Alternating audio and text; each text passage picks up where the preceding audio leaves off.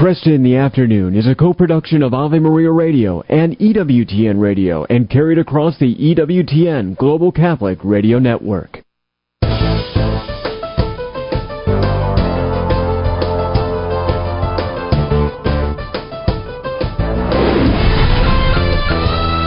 Broadcasting from the studios of Ave Maria Radio in Ann Arbor, Michigan, Al Kresta is ready for conversations of consequence. This is Kresta in the Afternoon. And a good afternoon to you all. Happy Wednesday, and welcome to another edition of Kresta in the Afternoon. As you can tell, this is not Al Kresta. He'll be back tomorrow, Lord willing. But we have other things to talk about over the next 2 hours, including the idea of integrating the psychological with the spiritual. The Church's primary formation documents promote a strong, healthy relationship between the spiritual and psychological dimensions of our identities as Christians. We'll be looking back on a conversation with Brother John Mark Falkehnain about this connection and how to address spiritual and mental health challenges. Brother Falkehnain is a monk of the St. Maynard Archabbey, where he's the vocation director, and he's also adjunct professor of psychology at St. Maynard Seminary and School of Theology. And then later on in this hour, look at history. We just had President's Day, and we will discuss the letter in which Lincoln debated the morality of slavery with himself. Lincoln wrote countless notes to himself over the course of his adult life. As they were meant for his eyes only, he never signed or dated them, but they do give us a fascinating insight into his private debates on the issues of the time. Ron White is our guest. He is one of the premier Lincoln scholars of our day and the author of several books, including Lincoln in Private, what his most personal reflections tell us about our greatest president. He's also the author of the best-selling book simply called A. Lincoln. I read that myself a couple of years ago. Would highly recommend it. And other things to talk about in the next hour as well. But before we go there, wanted to be sure to continue to remind you of our upcoming Familiaris Consortio Conference on March 2nd. This is going to be titled Male and Female He Created Them, Responding to Gender Dysphoria in Truth and Charity. Our keynote speakers include Dr. Paul Harous from St. Louis, Father Sean Kelcali, and John Birch. John is the author of Loving God's Children, The Church and Gender Ideology. Al will be speaking there as well. And then, as we do in all these other Familiaris Consortio events, we take lots of time after the speakers to take questions from you. Again, that is Saturday, March 2nd. Breakfast begins at 8 a.m., and the event begins around 8:15 at Father Gabriel Richard High School here in Ann Arbor, and you can learn more at AveMariaRadio.net. Before we go to today's program, though, let's go to Steve Clark with the news. Thanks, Brian. Good afternoon, everyone. This is your Ave Maria Radio News for Wednesday, February 21st. It's the Feast of St. Peter Damian. Today's news brought to you by the Ave Maria Family of Funds at AveMariaFunds.com. An estimated 153,000 borrowers in a federal student loan program are getting relief on their student loan debt. The Biden administration is announcing student loan debt forgiveness for those that qualify.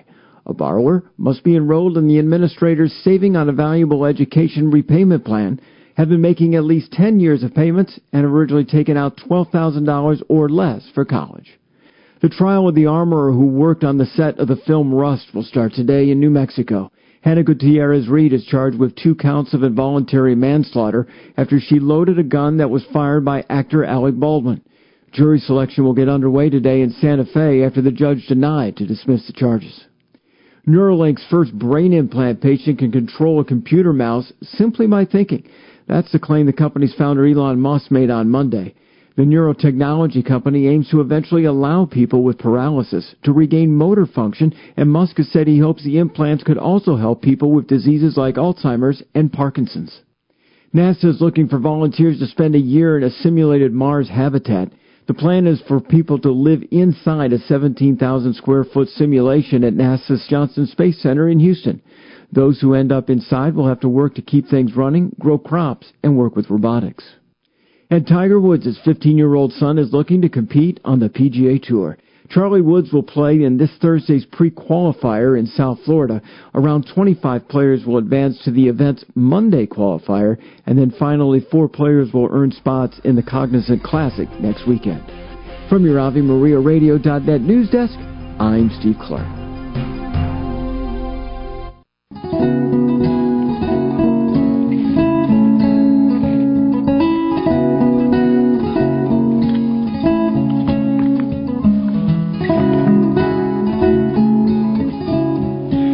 afternoon to you. I'm Al Kresta. The church teaches that there should be a strong, healthy relationship between the spiritual and psychological dimensions of our identities as Christians. My guest, Brother John Mark Falkehnain, is a monk at St. Meinrad Archabbey, where he's the vocation director and assistant formation director, and also adjunct professor of psychology at St. Meinrad Seminary and School of Theology. He's been interested in integrating the psychological and the spiritual dimension of our lives.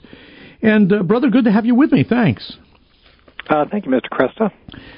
Let's start with some basic definitions. Since we're integrating psychological and spiritual, what is psychological? What is spiritual?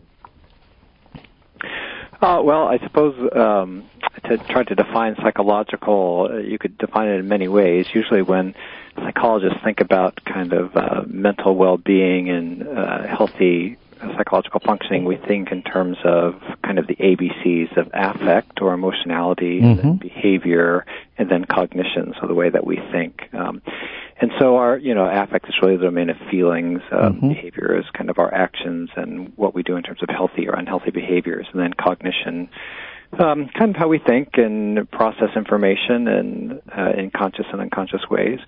I think the life of the Spirit really has to do with our relationship with God and how we experience God and how that affects our relationships with other people. And so certainly there is some overlap between those two, but it's important to kind of think of how they're different from one another as well.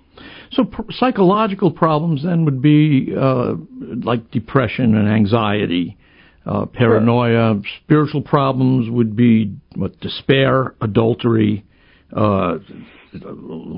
Things that we sort of think about spiritual problems is oftentimes we think about sin, certainly. So we would think about kind of spiritual illnesses as lying and adultery and gluttony and all those sorts of things. And so while lying might not be a psychological kind of problem, compulsive lying would, and right. So yeah. Yeah, no, that's a good point. That's a very good distinction.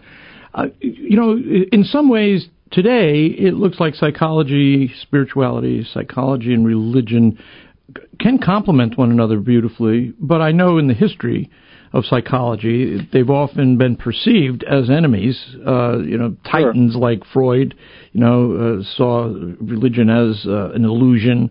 Why? Why off to such a bad start at the beginning? Well, I'm not really sure. I think it was probably some of the historical period in which there was some kind of movement towards empiricism and questions of spirituality or things that you couldn't prove.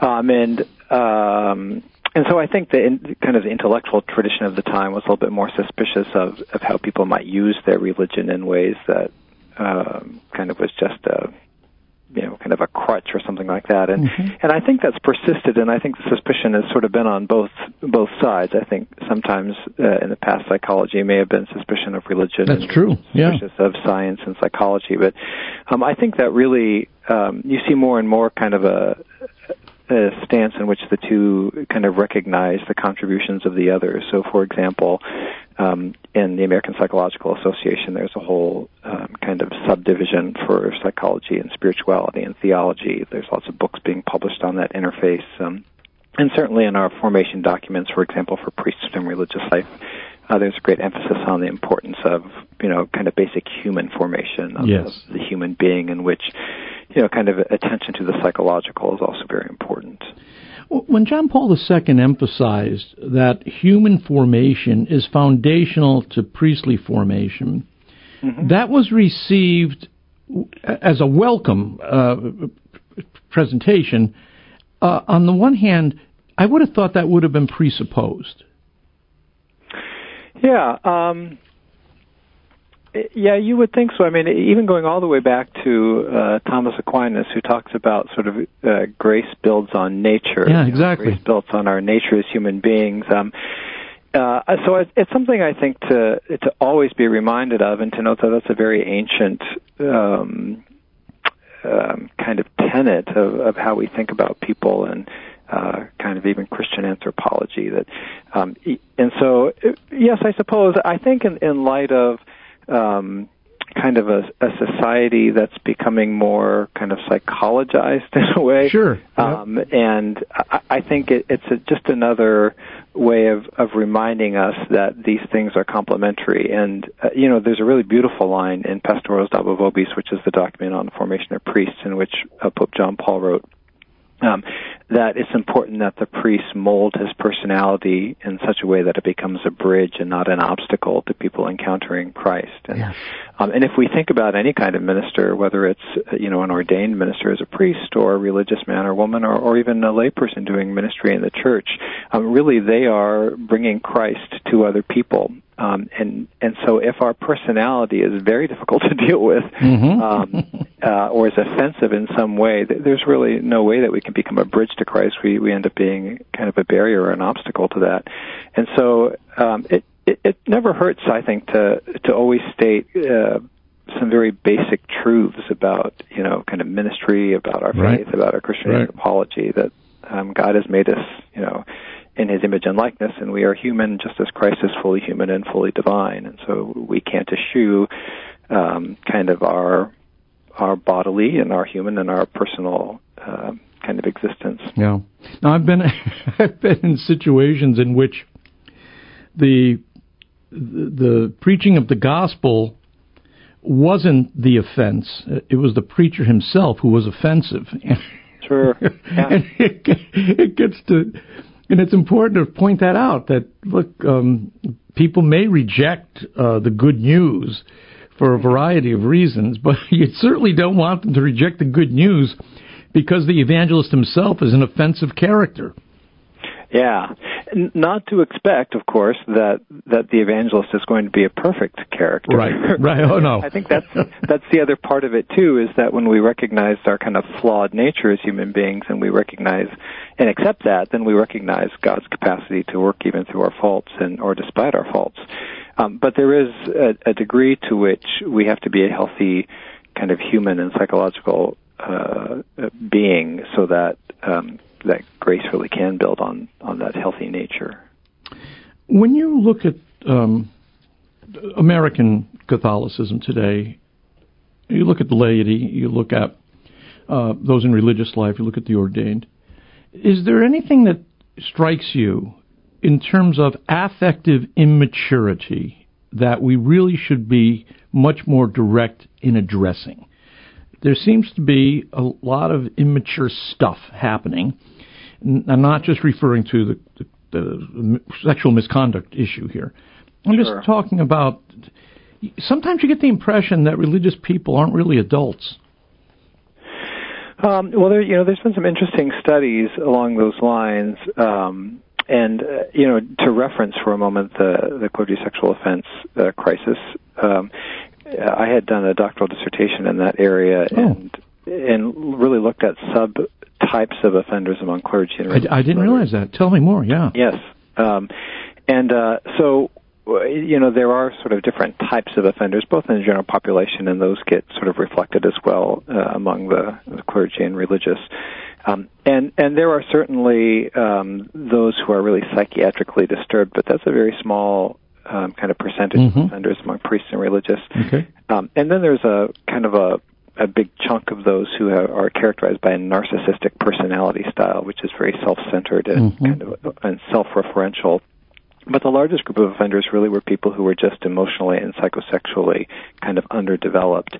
And so I think the nice thing in response to that and recognizing that is that in the last 20 or 30 years, we've really made some strides in improving our celibacy formation for religious life and for priesthood, and recognizing that both education in the world of kind of psychosexual dynamics, but also just basic affective maturity or emotional intelligence, which the psychological field likes to call it, is a really important factor in terms of keeping people well-adjusted as celibates, but just as human beings, and we would hope the same for people entering into marriages and lay people as well, that to have nice insight into our emotional experience, to have nice coping tools for dealing with different emotional experiences, and particularly kind of aversive or challenging ones, even attraction when we're not available to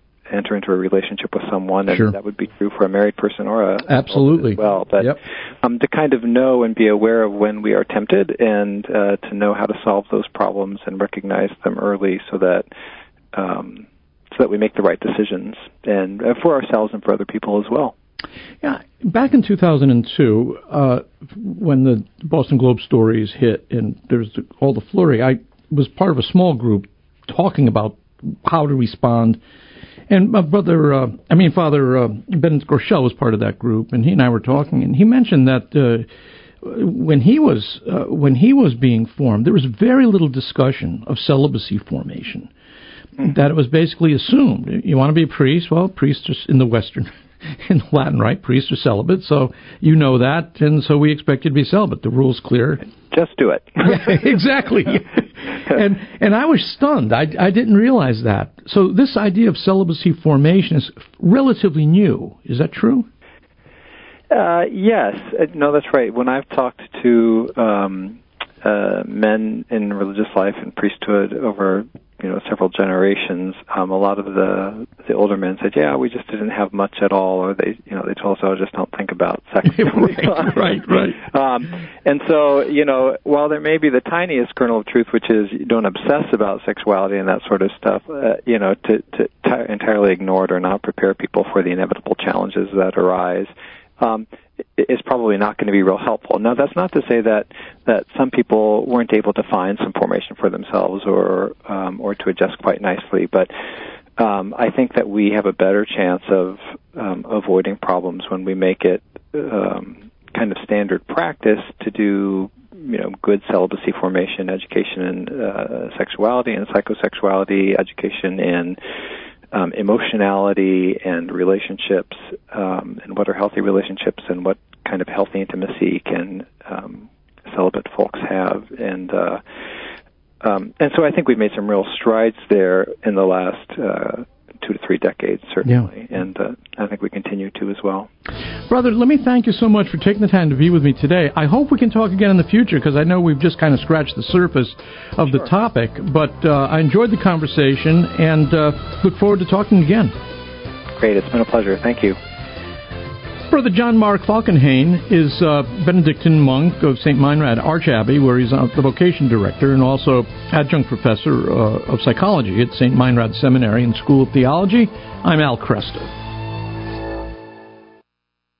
Ave Maria School of Law is the Roman Catholic law school in the United States. Consistently ranked in the Princeton Review as one of the best and most conservative law schools, as well as pre-law's most devout law school. Ave Maria School of Law provides a traditional legal education while emphasizing how the law intersects with the Catholic intellectual tradition and natural law philosophy. Ave Maria School of Law, unabashedly Catholic, consistently excellent. For more information, visit avemarialaw.edu. Resetting your password, unsubscribing from emails, printing anything. Why are simple things sometimes so complicated?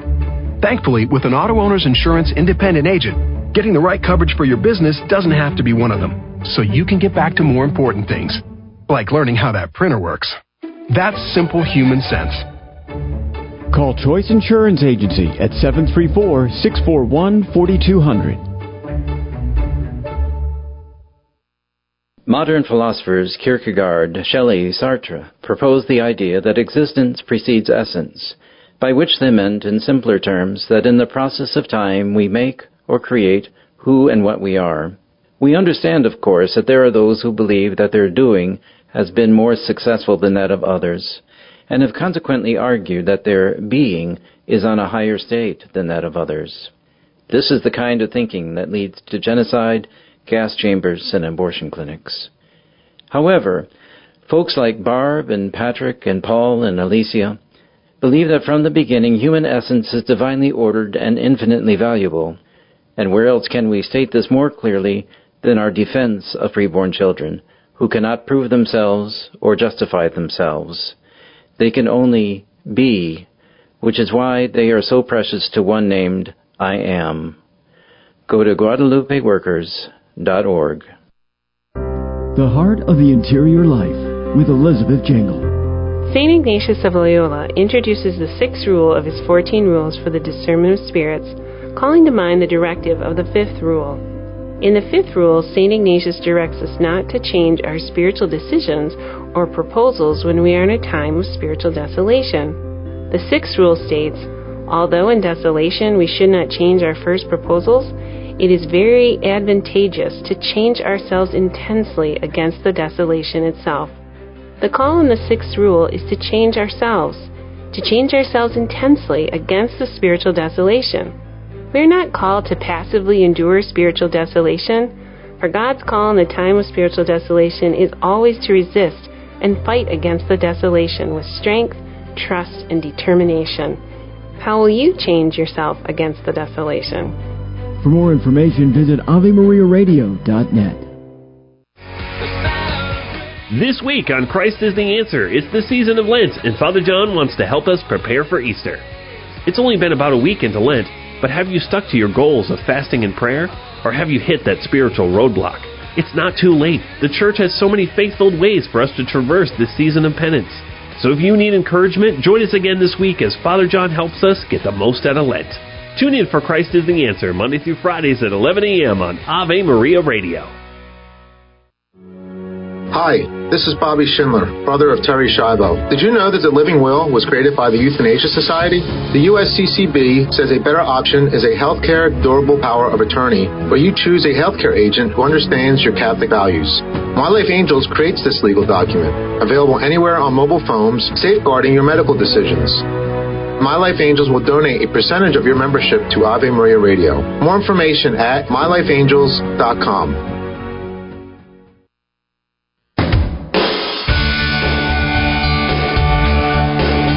Good afternoon, and today we take some time to look at President Abraham Lincoln.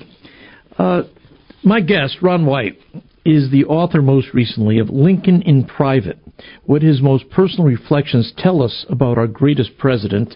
And these reflections are notes that Lincoln wrote to himself. They're undated, and I'm sure it's part of a fun time for historians to try to figure out exactly the chronology of them. Ron is, again, a noted Lincoln scholar. In my estimation, he's given us the best single-volume biography of Lincoln. It's simply called A. Lincoln. But he's also given us a great biography of Ulysses S. Grant called American Ulysses. Ron is taught at UCLA, Colorado College, Whitworth University, Princeton Theological Seminary. He's lectured at the White House, been interviewed on PBS NewsHour. He really speaks about Lincoln all over the world, and you can follow his work at ronaldcwhite.com. Ron, good to have you back. Thanks. Thank you. Wonderful to be back again. I really enjoy speaking with you and your audience. Well, this collection that you've assembled here. Tell us a little bit about these. In the past, I know we've talked about his meditation on the divine will, but I didn't realize there were lots of other little fragments of his thoughts along the way. Well, I wondered how many were there, and we're really talking about surviving fragments. There's 111 of these fragments that have survived that are part of the now Lincoln Papers project in Springfield, Illinois. Lincoln wrote these little notes to himself. He never, as you suggested, never dated them, never titled them, never signed them. But we can tell they're Lincoln by his very distinctive handwriting. He never expected any of us to ever see them. He wrote them for his eyes only. And how did they function for him? Were they rehearsals for a speech? Were they ways of just kind of reminding himself of some clear thoughts that he had? How did they function for him? Very good question. They functioned, I thought maybe a lot would function for speeches, and they did, but he almost never quoted them. I think they were kind of pre-speeches, so to speak. He was working out in his own mind and his own writing, what did he think about slavery? Mm-hmm. What about the birth of the Republican Party? What did he think about God's will or God's role in the Civil War? And so this is the way he kind of worked these things out, remember that people in the 19th century read out loud. Lincoln often spoke out loud before he put pen to paper. Sometimes they're what we call fragments because they end in the middle of a word or the middle of a sentence. He's been called away to some meeting. You and I might be called away to a telephone call or an email or whatever. And so they just stop. But this is what makes them so incredibly interesting. Give me the example of the outrage Lincoln, the pro-slavery theology that he was reacting to.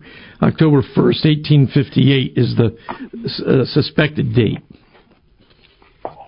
Yes.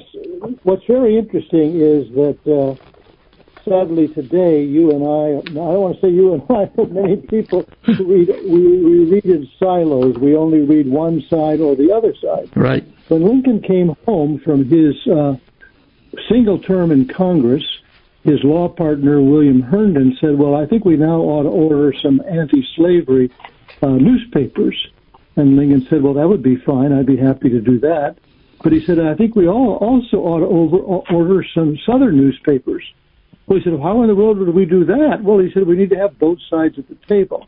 Mm-hmm. So in the middle of his debates with Stephen Douglas, he purchased a pro-slavery book. It was written by a Presbyterian minister, and it was making the case that the Bible spoke for slavery. Mm-hmm. So this is what I call in this chapter the outraged Lincoln. If I suppose it is true that the Negro is inferior to the white in the gifts of nature, is it not the exact reverse justice that the white should, for that reason, take from the Negro any part of the little which has been given to him? Give to him that is needy is the Christian rule of charity, but take from him that is needy is the rule of slavery. The sum of pro-slavery theology seems to be that slavery is not universally right, nor yet universally wrong. It is better for some people to be slaves, and in such cases, it is the will of God that they be such. Now, if I may, let me just skip to the end of this, where he kind of compares what he just said. But slavery is good for some people, and he writes triple exclamation points. As a good thing, slavery is strikingly peculiar in this, that it is the only good thing which no man ever seeks the good of for himself. Nonsense! Wolves devouring lambs, not because it is good for their own greedy maws, but because it is good for the lambs? Triple exclamation point.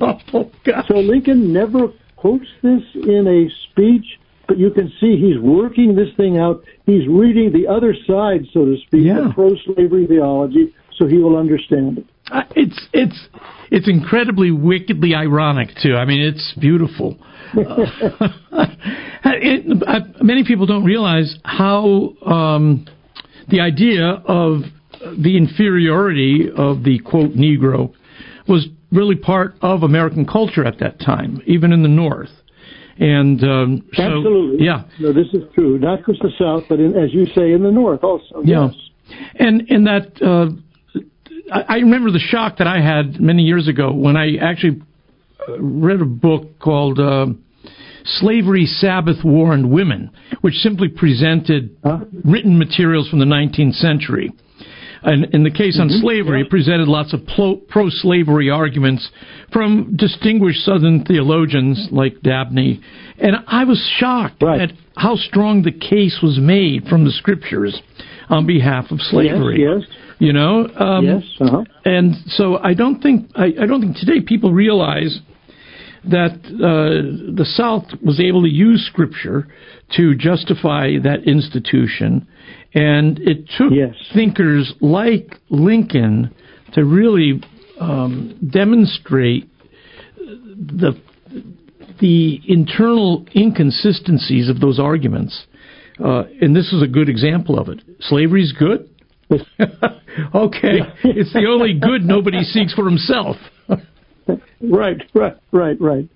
Yeah, this is a wonderful fragment or a wonderful note. It's not long. It's very pithy, very poignant. Yeah. And there was a lot of debate, and there still, I suppose, is still a lot of debate over Lincoln's attitude towards slavery.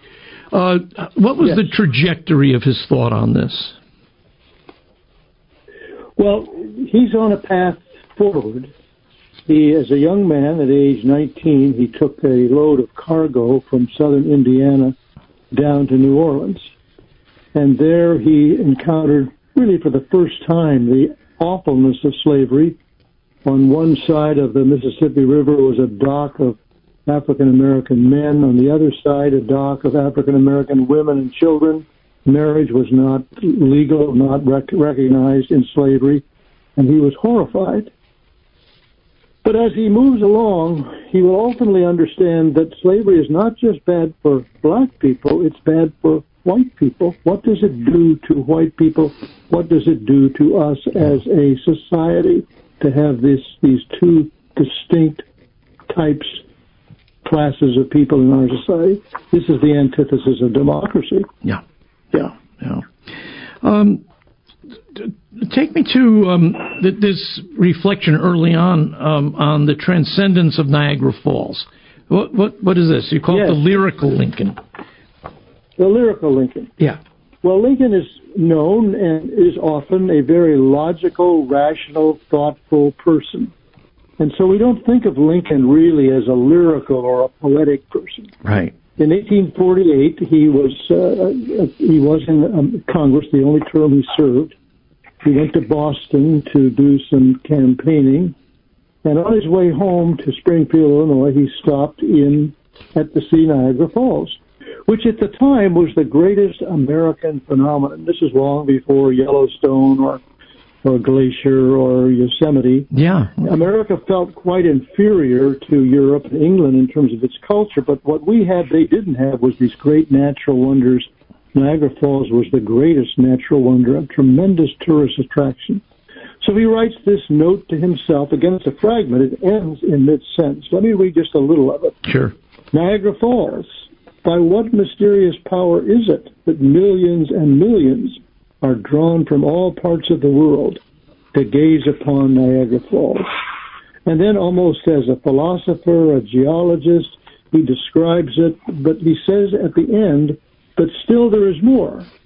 It calls up the indefinite past, when Columbus first sought this continent, when Christ suffered on the cross, when Moses led Israel through the Red Sea, nay, even when Adam first came from the hand of his Maker, then as now Niagara was roaring here. The eyes of that species of extinct giants whose bones fill the mountains of America have gazed on Niagara, as ours do now. Contemporary with the whole race of men and older than the first man, Niagara is strong and fresh today as 10,000 years ago. The mammoth and the mastodon, now so long dead, but fragments of their monstrous bones alone testify that they ever lived, have gazed on Niagara in that long, long time, never still for a single moment, never dried, never froze, never slept, never rested, comma. He doesn't end it. But what I found especially fascinating was that when he gets back to Springfield, his law partner, William Herndon, who will present himself after Lincoln's assassination as the great interpreter of Lincoln, he understood him better than anyone. He didn't really understand this part of Lincoln at all because he had recently been to Niagara Falls, Herndon. So this is what he wrote of Lincoln. He had no eye for the magnificence and grandeur of the scene, for the rapids, the mist, the angry waters, and the roar of the whirlpool. This Lincoln, according to Herndon, was, quote, heedless of beauty or awe. Well, obviously, he'd never read the note. I guess not. Captivated by the beauty and awe. Yeah. And so I wanted to present this because this is not the Lincoln we usually think of, this lyrical Lincoln. Yeah. No, that's very true. I never considered that before, but you're right. Does he... I mean, that piece that you just read from his gazing upon Niagara Falls, I mean, shows that he's a very reflective man. That he yes, absolutely. When we come back, I want to just continue to pursue this idea of him as somebody who is not reactionary, but is very reflective. Wonderful. My guest is Dr. Ronald White. He's the author, most recently, of Lincoln in Private, what his most personal reflections tell us about our greatest president. I'm Al Kresta.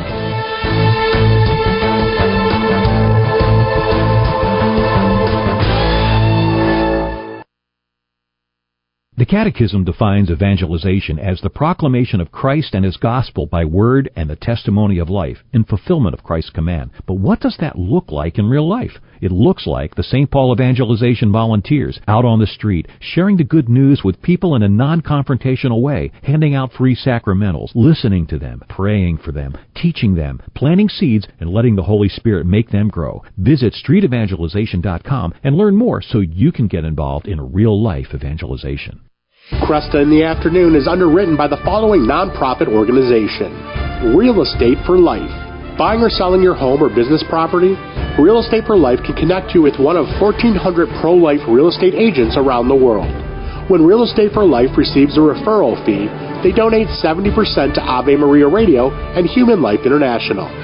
More information at realestateforlife.org or 877-LIFE-US1. That's realestateforlife.org. Catholic Connection with Teresa Tomeo, weekdays on Ave Maria Radio.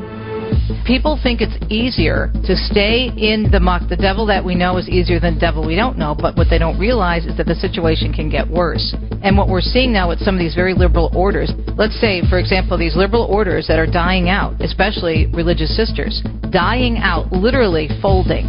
And then you have the religious orders such as the Sisters of Mary, Mother of the Eucharist, the Dominican Sisters in Nashville, the Sisters of Life in New York, flooded with requests for information and to meet with the sisters about this beautiful life, because they're so joyful because they are living the truth of Scripture and the truth of the Eucharist, of Jesus. But these people will not let go, because then you have to look yourself in the mirror and then you have to surrender. I think it all goes back to the Garden of Eden. Who's God? Are we God or is God God? Catholic Connection with Teresa Tomeo, weekday mornings from 8 to 10 a.m. on Ave Maria Radio and AveMariaRadio.net. Jesus had great respect for the temple in Jerusalem, according to the Catholic Catechism. It was the special dwelling of his Father, where he could go and commune with him. Though he was God himself, he was perfectly willing to pay the temple tax, and yet he foretold the destruction of the temple, a time when there would not remain a stone upon a stone. Jesus, who was the ultimate dwelling place, the bodily temple of God, in enduring the death of that body, foretold the destruction of the temple. This, the Catholic Catechism says, would manifest the dawning of a new age in the history of salvation. The Lord declared, "The hour is coming when neither on the mountain nor in Jerusalem will you worship the Father."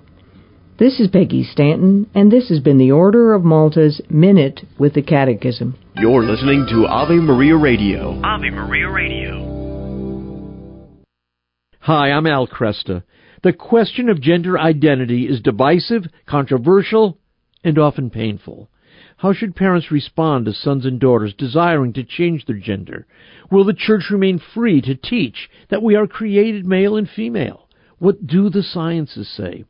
We'll find out on March 2nd when Father Gabriel Richard High and Ave Maria Radio host our annual Familiaris Consortio Conference, responding to gender dysphoria in truth and charity. Attorney John Birch takes on gender ideology. Professor of Endocrinology Dr. Paul Cruz covers the sciences. Father Sean Kilcawley speaks as a pastor, and you will bring plenty of questions for our panel. Be there Saturday morning, March 2nd, from 8:15 until noon at Father Gabriel Richard High in Ann Arbor. The event is free, includes a light breakfast, so register at AveMariaRadio.net or FGRHS.org.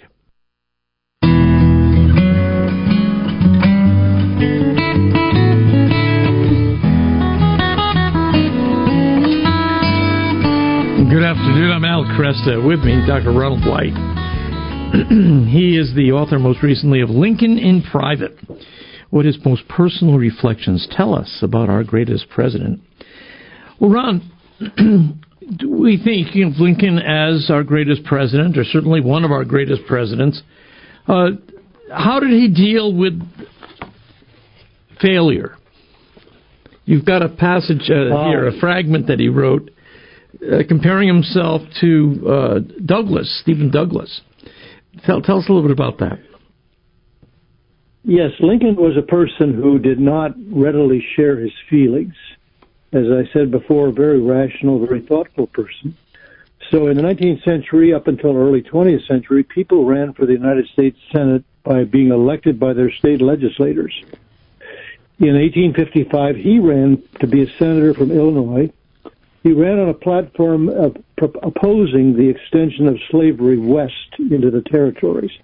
He led on the first 7 ballots, but then he realized that he was not going to win, and so he pulled his support and supported a Democrat who was also against the extension of slavery.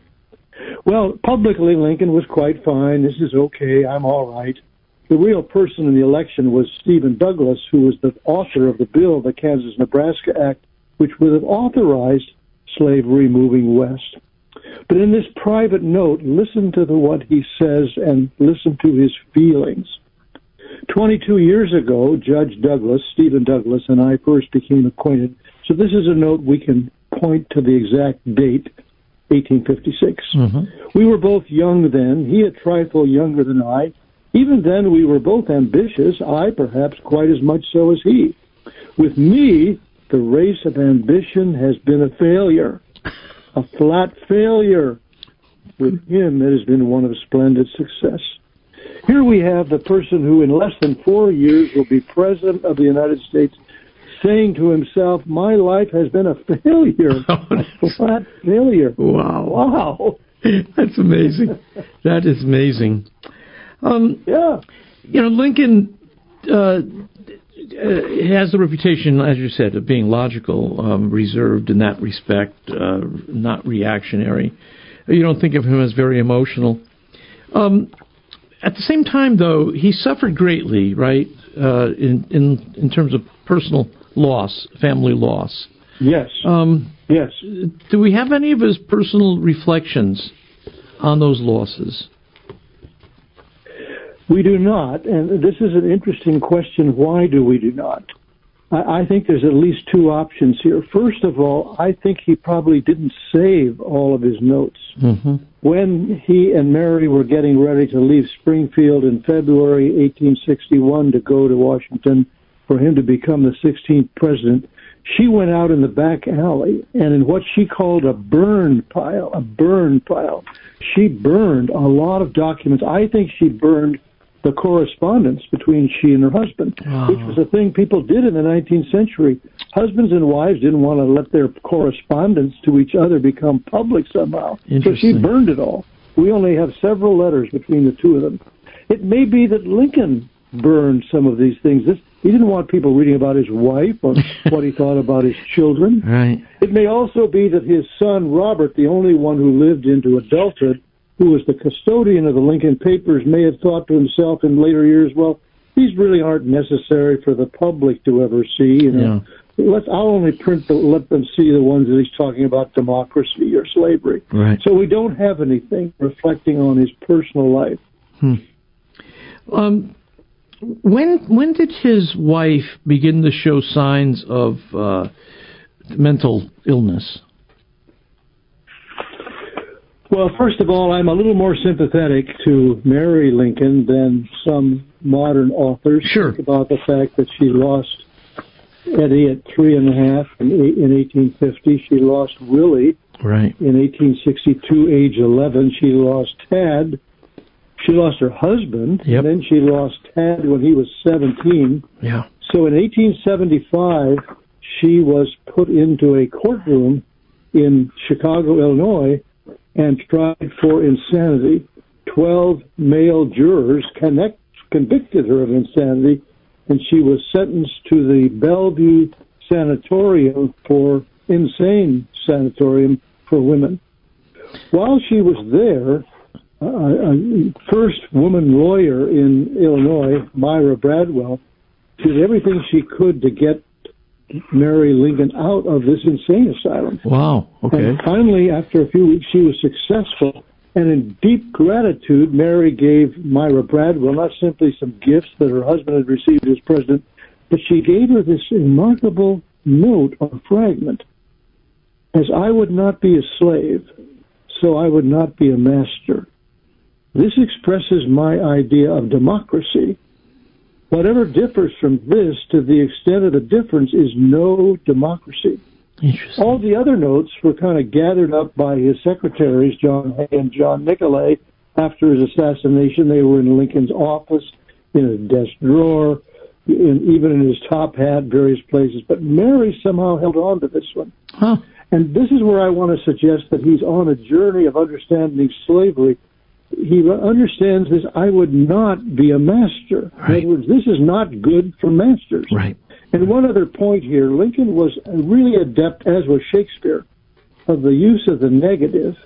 Interesting way to make a point, we would almost think we could make it a positive point, but listen to this, as I would not be a slave, so I would not be a master. This expresses my idea of democracy. Whatever differs from this, to the extent of the difference, is no democracy. If your readers will go back sometime and read the Gettysburg Address, you'll see how he uses the negative again and again and again to make a positive point. Yeah. Really profound the way Lincoln writes. Well, what do we know from these fragments about the emergence of this new party, the Republican Party? Well, he writes about that in one of these fragments. The Republican Party was probably founded in 1854 in several different locations. It was the successor of the old Whig Party, and Lincoln was a little late in joining. He was a loyal person, and he was loyal to the Whigs, and so he wasn't quite sure that he wanted to join this new party. But once he saw that this was the party of the future, that they could unite the Whigs, it was anti-slavery, he liked that, it was broader than the Whigs, he joined it. But he's concerned. And his concern is, and he's not sure the leaders of the party are concerned enough, that it's being viewed as a sectional party. Whigs had both people in the North and South. It seems that the Republican Party is only a Northern party. Gotcha. So he writes this fragment to himself and lays out the problem. The problem that it must be, can't be just as a sectional party. He concludes by saying, actions speak louder than words, is the maxim. And if true, the South now distinctly says to the North, give us the measure and you take the men. He points out that how even the Democratic Party had elected all kind of Northerners who were really pro-Southern in their attitude. And so he wants to make the point that the Republican Party is really a national party. He doesn't see, he says, I beg to know how one side of that question is more sectional than the other. Yeah. He's making the case that the Republican Party is and must become a national party. Yeah. Yeah. What was his relationship to the abolitionist movement? Very good question, Al. On the one hand, I just said Lincoln was anti-slavery, but he was worried that the abolitionist movement were the true believers, people who were so sure of themselves that they didn't give any ground for any other point of view. Example, in 1844, Henry Clay, who Lincoln loved, he called him my beau ideal of a statesman, ran as the Whig candidate for president. He lost the election, and he did so because in New York, 17,000 people voted for the Liberty Party, which was a very strongly abolitionist party. If those people had not been counted, Clay would have won New York and won the presidency. Wow. What did Lincoln call those people? He called them the righteous. Or really what he was saying was self-righteous. Right. So he was kind of worried that abolitionists were pretty radical, pretty self-righteous. So he was anti-slavery, but he was worried about people who were so intolerant of any other point of view. He did not want to be that kind of leader. Yeah. Lincoln has just a solid place in our esteem today, and I know certainly after his assassination, it came to be a hallowed event. Was there ever a time that Lincoln, since his death, has lost his reputation? Was there ever a down period where he ceased to be considered great?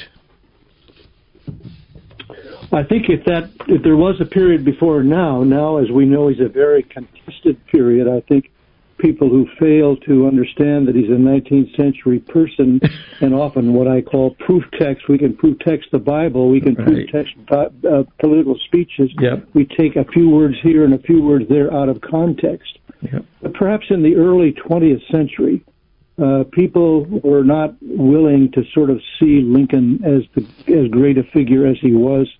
People had not quite come to reckon what the Emancipation Proclamation was in the era of white supremacy, in the era of pushing back against black freedom. So the fact that he is the Emancipation President wasn't fully appreciated, I would say, at that point in time. Yeah.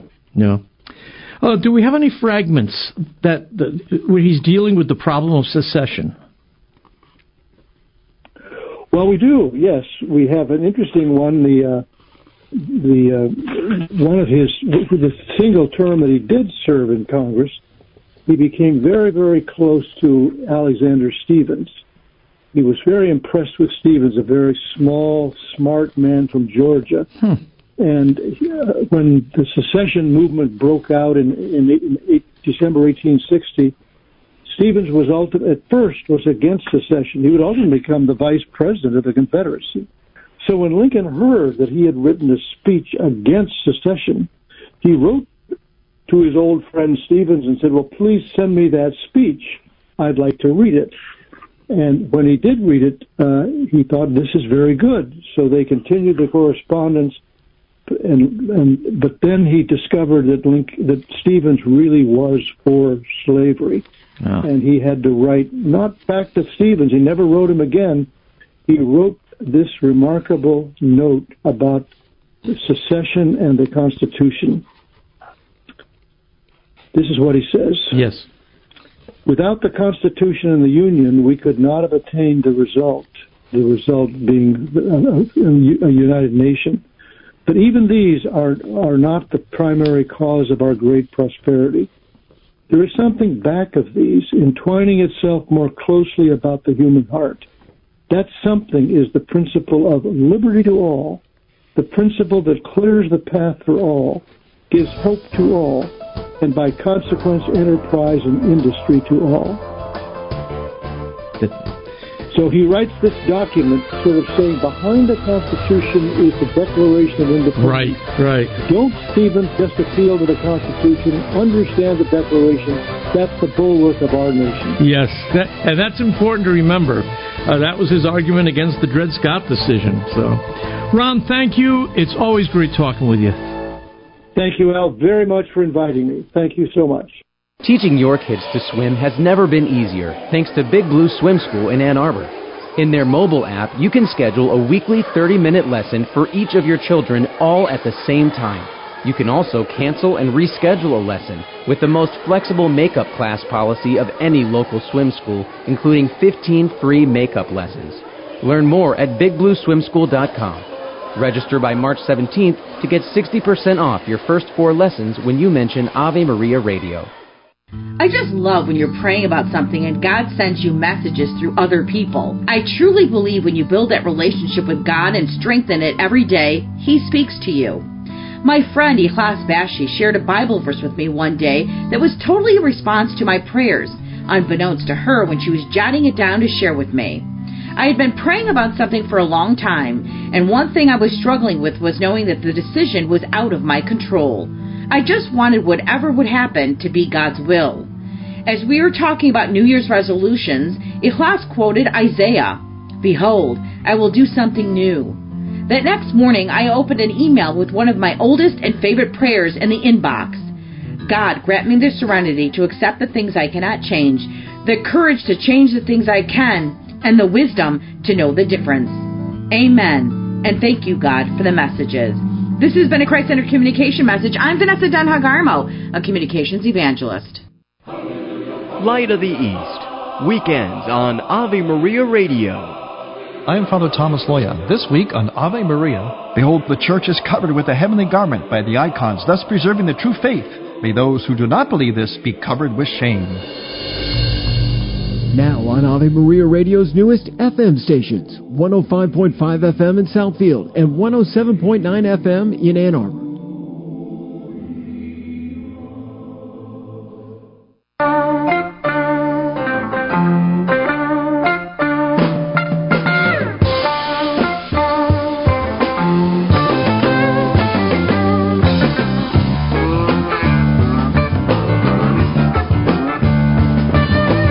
Thank you for joining us over that first hour of Kresta in the Afternoon. If you go to AveMariaRadio.net, you can follow up on today's conversations. We have lots of other things there as well.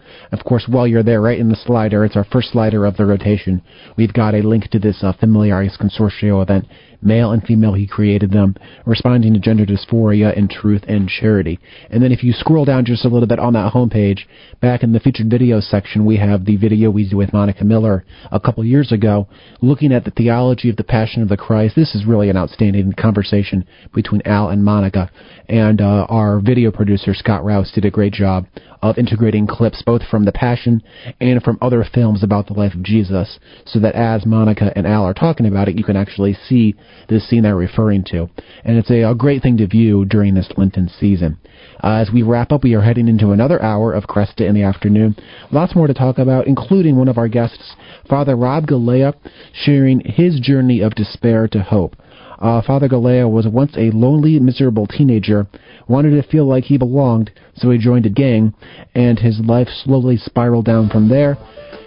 But he turned it around. He shares that story with us in the next hour. We'll be back with more Kresta in the Afternoon.